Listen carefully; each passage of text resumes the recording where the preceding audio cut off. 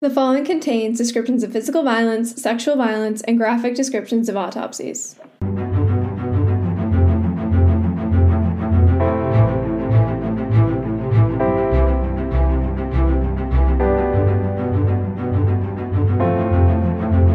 Hey listeners, welcome to episode 64 of TGIC Podcast. I'm Jillian. And I'm Izzy. And today we're going to be covering the Keddie Cabin murders.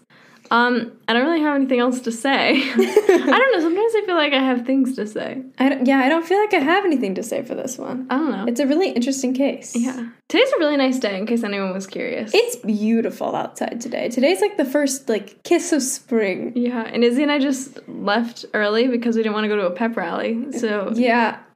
And you know what? We're actually good kids because we didn't skip. No, we literally signed ourselves out. We self-checked out, and, most of the people just, skipped that. But not us, because, we're good. Yeah. Students. And you know what? Now we get to start recording early. Yeah. Yay. Yay. Okay. Actually, I am, kind of excited about this case, because it's really interesting. Thugged. Yeah. Okay, I'm going to get started with some background. The Keddie Cabin case is an unsolved quadruple homicide case from 1981. The victims include 3 members of the Sharp family and a friend named Dana Wingate. So Glenna Susan Sharp, who was called Sue, she was born on March 29th, 1945 in Massachusetts. She married James Sharp, and the two lived in Connecticut. They had 5 kids together. John was 15 at the time of the murder. Then there was Sheila, who was 14. Tina was 12. Rick was 10. And Greg was 5. However, after they lived together in Connecticut, sorry, I read the wrong state. After they lived together in Connecticut in 1979, Sue decided to divorce James because he was, abusive and shitty. And so they moved to Northern California.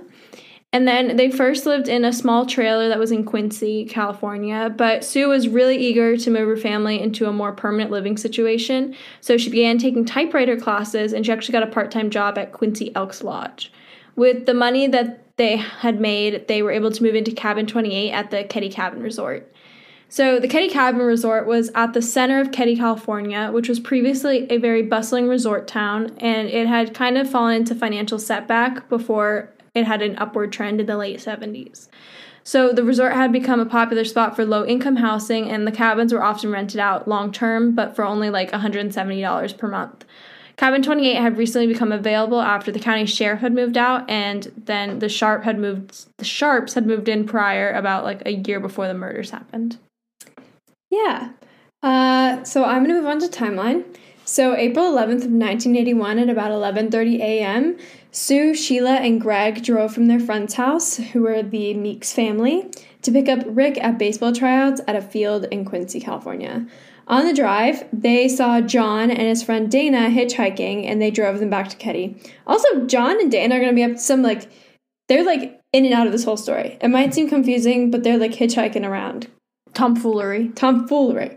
So at about 3:30 p.m., John and Dana hitchhiked back to Quincy, so they went home, and then they went back to Quincy, where they supposedly had a plan to visit some friends. I can't imagine this could have been very far, the amount of times they hitchhiked back and forth. It had to be 15 minutes. It couldn't be long. So later in the evening, Tina was over at the Seabolt family's house watching TV while Sue was at home with Rick, Greg, their friend Justin, and Sheila. And at about 8 p.m., Sheila left to sleep over at the Seabolt's family's house. And when she got there, she told Tina that her mom said she needed to be home by 10. And it's also noted that Sheila had never really slept over at the Seabolt's house before, and that her mom had not wanted her to go over there in the first place. Okay, I find that so weird. And it is really weird. Because, spoiler alert, obviously they're going to get murdered later, right? And, it's not everybody knows that. But, here's my thing. Why, if she's never slept over there before, don't you find it weird that she's sleeping over there now? I do think it's kind of weird. And also, if Tina was the one that was over there watching TV, I don't know anything for sure, but isn't it kind of, if Tina was the one that was over there, it seems more she was more friends with the kids at the Seabolt's house anyway, so why the fuck is Sheila sleeping over and telling her sister to go home? I have no idea. Doesn't that sound weird? It's weird. Okay, that's bothered me a lot. Yeah, that is really weird, actually. So witnesses said that around 9:30 or 10, they had actually seen John and Dana trying to get a ride back to Keddie near the corner of Crescent Street and Lawrence Street in Quincy, California, near the Gold Pan Motel. And this was after they had attended a party with friends, and their whereabouts are kind of unknown after this last sighting. All we know is that at some point in the night, they got back to the cabin. So these guys were kind of like hitchhiking all around. They went to a party, they went and saw their friends. Yeah. Yeah. Teenage tomfoolery. Exactly. So April 12th, 1981, this is the morning after that last day. At about 7 a.m., Sheila returned to the house and was shocked to see the dead bodies of Sue, John, and Dana in the living room. The scene was absolutely horrific, and instantly Sheila decided to check in the back for her other siblings. So all of the bodies were bound with medical tape and electrical cords, and it was just like a really gruesome and bloody scene. So after looking around the house, she discovered that Tina was not there, and Rick, Greg, and Justin, who were the youngest kids in the house, were actually found unharmed in a bedroom, asleep. Which is, like, kind of crazy. Mm-hmm. So Sheila then went back to the Seabolt's house and told them what was going on, and Jamie Seabolt then came and took the boys out of the house. And this is, like, totally a potential contamination of evidence, because he, like, took him out through the window, and I understand why he did this, because, like, obviously, young boys, you don't want them seeing that if they don't need to. But still, it should be noted that it was... Just anybody going in the house is going to be potential contamination. Yeah. Obviously, it's kind of unavoidable, but now it's like the crime scene's been contaminated. Yeah. So, the murders were very violent and vicious. Bloody knives and a hammer were found, and the blood spatter indicated that the murders happened in the living room. John was the nearest to the front door, and he was on the floor face up, and his throat was slit. Dana was next to him, face down on the floor, and his head was bashed in with a blunt object and rested onto a pillow. And it was later determined that John and Dana both had blunt force trauma to the head caused by hammers, and their legs were bound with electrical wire, which connected the two of them together. Oh. Which just... so, like, visceral. Like, I'm, like, reading all this, and I think this is the one case where I'm reading all the details, and it's, like... I don't know. Like, yeah. I feel like I can imagine it, and I don't want to. Mm-hmm. Sue was found naked from the waist down and partially covered with a blanket. She was gagged with her own underwear and a bandana, which was taped onto her face. She was stabbed in the chest and horizontally down her throat like her son. She also had an imprint on her head from the end of a rifle. Dana was also manually strangled. The autopsies later determined that Sue and John died from the knife wounds and blunt force trauma, and Dana died by asphyxiation. Tina was still missing from the house, and she was considered a missing person, and many searches followed in the surrounding area. So, onto the investigation. Deputy Hank Clement was the first officer on the scene, and along with declaring Tina a missing person and beginning a search for her, they also put up a bulletin in surrounding hospitals to be on the lookout for anybody coming in with, like, knife injuries. So this is because the attack was, like, so vicious and violent that it could be assumed that one or more of the killers was harmed in the attack. The sheriff at the time of the murders, Doug Thomas, and his deputy, Lieutenant Don Stoy. Not you writing it down and you're not even sure what it means. Don Stoy were not initially able to discern an apparent motive. Sheriff Thomas also called the Sacramento Department of Justice, who then sent in 2 agents from the organized crime unit and not the homicide unit, which is really weird. That is really weird. And I don't know why they would do that, but yeah. Was this later linked to, like, mafia stuff? I feel like I didn't see too much stuff. No, I don't think it was, but isn't that just, like, it's just really weird. Like, I don't know why they would do that in the first, like, go of like, things. I feel like more obviously is it a homicide than organized crime. Organized crime is you call in, like, later. Yeah. If you could, like, decide that it was, like, related. A homicide is definitely the first step. Yeah. I don't know. Police asked and also, even if they didn't have the resources to get the homicide unit, like, you would make up the resources for a triple homicide and a missing person. Yeah. Also, like, isn't this, like, a small town in Northern California? Exactly. What other things are the homicide unit doing? That, no, like, literally. This like, has got to be one of the biggest murders, like, doing? ever there. Yeah, I don't know. So, police asked neighbors if they had heard or saw anything, and Sheila and the Seabolt family heard no commotion throughout the night, which is weird. And then people living in cabin 16 heard muffled screams at about 1:15 a.m., but they assumed that it was just, like, a TV playing in someone else's cabin. But, like, Well, here's the thing. It's only weird that the Siebelts didn't hear anything if other people heard stuff. Yeah. You know? Yeah. But also, like, they could be heavy sleepers. You never know. Additionally, and also the people in the house didn't even wake up. Yeah, that's true, So it's like, how loud could it have been? Mm-hmm.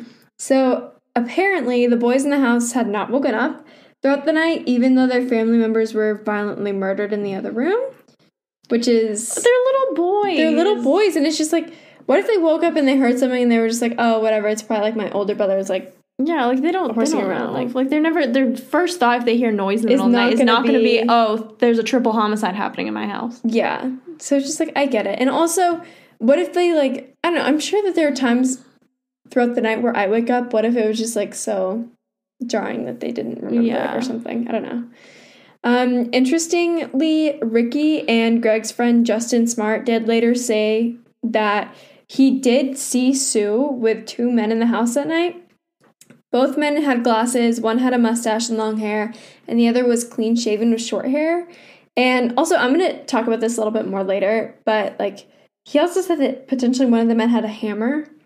Okay, but couldn't this be, like, a memory of suggestion? Yeah.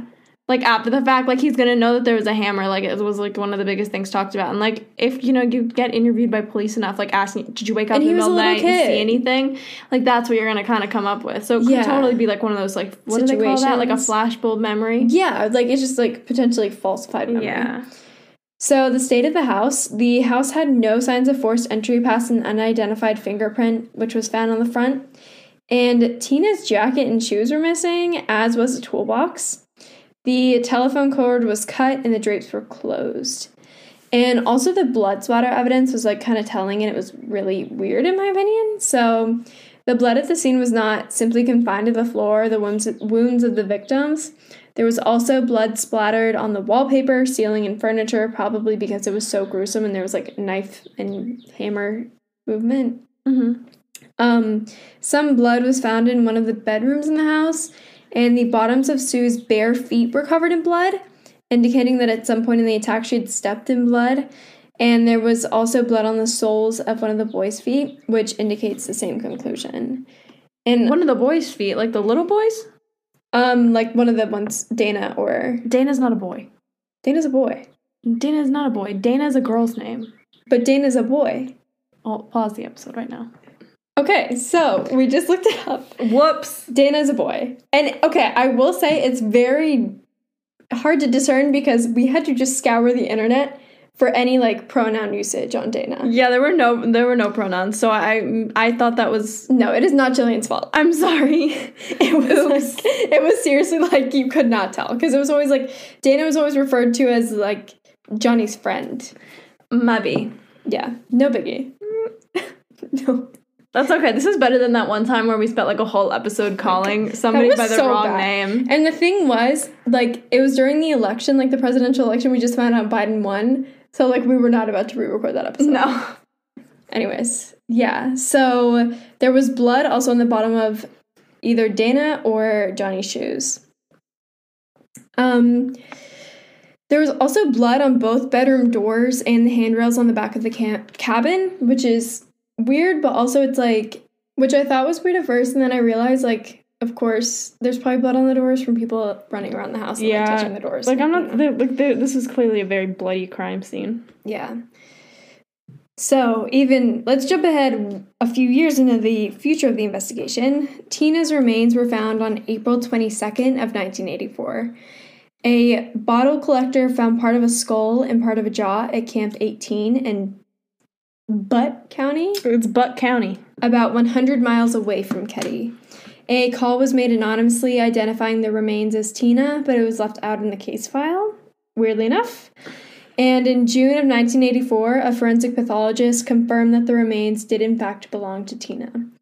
Detectives also discovered a blue nylon jacket, a blanket, a pair of Levi Strauss jeans with a missing back pocket, and an empty medical tape dispenser near the body, which may or may not be connected to the case. Interesting.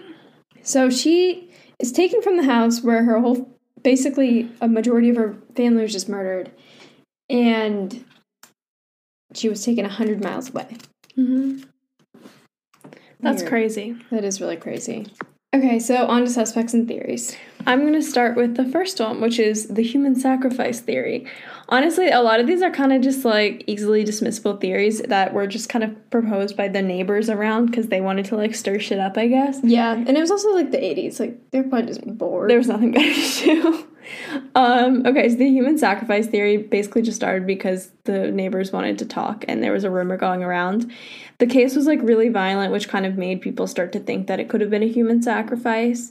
But police dismissed the claim, and there's just not a lot to, like, it doesn't make sense in the context of the crime that it would be human sacrifice. Like, there was no other, like don't human sacrifices usually have, like, there's, like, books or, like symbols or, like, something like, it's neater than this. Like, this is just, like, pure passion in this. Yeah, there was, like, nothing, like, indicating that there was, like, a ritualistic thing. Mm-hmm. Another theory was the drug trafficking theory. So this was another rumor started by neighbors, but police dismissed it because there was no drugs and there was no drug paraphernalia in the home.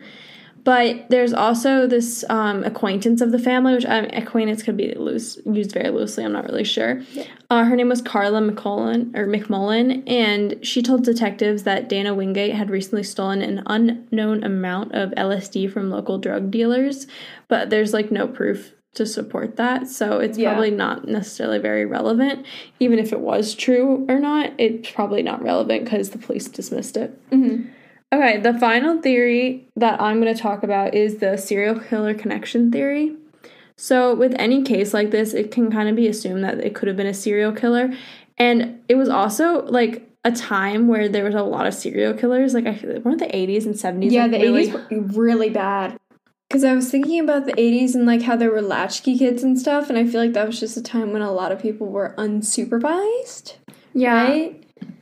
But also just, like, serial killers were really prolific during the 80s, more so. And, like, I think there was a lot going around in California, too, because there's all those ones that used to travel around and shit. Yeah, like Richard Ramirez and... Yeah, there was all those serial killers just going around. So I think it was, like, easy to connect this, especially because of how violent it was. And it's also, I think it's always easier to, like, pin it on somebody that you don't know, like a serial killer, than, like, somebody that, like, potentially you do know, which is, like, more common who commits crimes near you, you know? Yeah.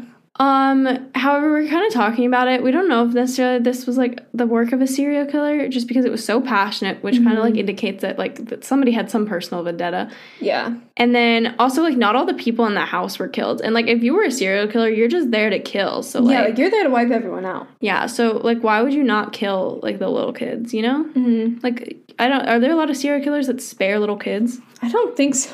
Like, that seems kind of whack. I don't know. Yeah. Yeah, and I just feel like why it just doesn't make sense for a serial killer. Yeah. I feel like they're usually very succinct and they're like, oh, this is the type of person I want to target, this is when, this is how I want to do it, and I feel like this is just very, like, willy-nilly. Yeah. Also, I feel like a serial killer would low-key be better. Yeah. Better. Like, this was, like, a messy crime. Yeah, they would be more practiced. Yeah, they'd be better at covering shit up. Or at least more methodical. Yeah. Like, I feel like it's really freaking messy. It's just really messy. I don't know. I feel like serial killers are cleaner. Yeah, they are. And, I don't know, then also, like, the kidnapping of the girl and, like, taking her away. Like, it's, doesn't like... make sense. It's almost like it was, like, someone acting, like, irrationally, not a practice killer. Yeah, exactly. So, I'm gonna get onto the big daddy-o suspect. The meaty suspect. Meaty suspect. This is Martin Smart. So Smart was a really early suspect in the case and was Justin Smart's father, who was one of the boys spending the night in the house the day of the murders. So wasn't he one of the little ones who was... Yeah. Yeah, so he was not killed. Martin and his wife Marilyn knew Sue and became close friends with her because they all took the same typewriting classes. And later on in their friendship, Marilyn actually, like, came to Sue and just said that, like, was able to confess how Martin was physically abusive towards her. And this is probably because Sue was also a victim of domestic violence. And because of this, Sue advised Marilyn to leave her husband because it would just be better for her in the long run. Mm-hmm. And a lot of people speculate that Martin might not have been, driven to kill Sue because he believed that she was responsible for ending his marriage. Mm-hmm. And also, John Bobody. That's a fun name. Bobody, that is a fun name. Bobody. Bobody. was a friend of Martin, and he had actually been living with a Smart household for multiple months. Beau suffered from PTSD, and he was a veteran and had supposed ties back to a mob in Chicago. Interesting. So, really interesting. And also, he apparently had a crush on Sue, and at some point in time, and apparently Sue rejected multiple times, which is just, I mean, yeah. Anyways, the reason that I gave you context on Beau is because him and Martin were together on the night of the murders. So they had actually gone to a bar together around originally 10 p.m. that night, but later on in the investigation, Beau actually said that he had actually been there closer to midnight, which is a really big difference, specifically because the murders probably happened like later on in the night, like 12, 1, 2, 3. Mm-hmm. So that's a big difference. And also, why would you lie about that? Or why would you I mean, maybe he misremembered, you gotta give him the benefit of the doubt. True. And also, this part was just kind of thrown in there when I was doing research, but in a strange twist of events, it was later revealed that potentially Martin and Sue had been having an affair. Together? Oh, shit. But I don't really know. I saw this in one source, and I don't really know if I trust Martin all that much, but I don't know what type of investigations went into this. Mm-hmm. But I'm hoping that's not true. Because if it is, I feel like that's kind of messed up. Yeah, that is really fucked up. Even more disturbing is that in the early days of the investigation, Martin had actually told the police that a claw hammer was missing from his garage. Why would he tell them that? I have no idea. And this actually came into light before it was public knowledge that a hammer had in fact been used in the killings. Why would he openly be like, I'm missing a hammer, if he killed them with a hammer? Why would you tell the police that you were missing a hammer at all? I don't know. It's so if you can't find a hammer in your house, do you call up the police? No, and it's just dude, I mean, I get it that sometimes, killers get a thrill about, police kind of getting on their chase, but also, early investigation, before it was released to the public, that's just dumb. That's dumb. You are not smart. Also, they literally found the hammer that, was his exact description in 2016 in, a nearby pond or lake. Oh. And it was, placed there. They said it was, placed there intentionally for them to find. So, interesting. And going back to when Justin said that he had seen two men, Justin had actually, who is Martin Smart's stepson, he went under hypnosis, and apparently Justin claimed that he remembered parts of the murder and that he had seen two men fighting with Sue. And this is also when he said that, he saw the hammer. So, interesting. I don't know how much you can trust hypnotism, but... It's also hypnosis. Hypnosis is, really unreliable, right? Yeah. So, I don't know. Wrapping this up, Martin Smart actually moved to Reno, Nevada after the murders and the implosion of his marriage. And in Reno, he began seeing a counselor. And apparently, in 1981... the counselor came forward and said that Martin had confessed to them and that he had killed Sue and Tina. That sounds about right. Which does sound about right, but also, I feel like I trust this counselor because don't they have, a thing where they can't say... Counselors can only come forward, they can only break patient, doctor confidentiality if there's a threat to somebody else's life or a threat to their own life. Okay, so this makes sense. And they stated that he said his motive was revenge for Sue breaking up his marriage. And apparently he still maintained that he had no part in the murder of the two boys. It could have been Beau. It could have been That's Beau. why you brought him up, right? Yeah. So, what if Beau did that and he took the two girls? I mean, I just feel like if you're confessing to murders, you might as well confess to them all. Yeah. So I kind of believe him that he'd only killed two, I do too, and also it makes sense with the two men and the two hammers and the knives, and also how they were all kind of killed a little bit differently. Mm-hmm. So I think that makes sense. But even with all of this, the DOJ, which is the Department of Justice, dismissed his claim and did not actually investigate him any further. So, I don't... This is where we're at. Yeah, this is where we're at. I feel like it's that dude. I definitely feel like it. I feel like that makes sense. But, I can't actually say that or else I, might get sued, I guess. So, yeah. And also, he can't defend himself. He passed away in... Oh, he's dead? Yeah. Oh, well, then I think it was him. Yeah. Oh, thanks for the clarification. I think it was potentially him, yeah. Wink, wink. The most evidence points towards him. The dead guy. The dead guy. All right. But yeah. Yeah. This was the Ketty Cabin murder case. Make sure to review us wherever you get your podcast and follow us on Instagram at tgic.podcast. Bye!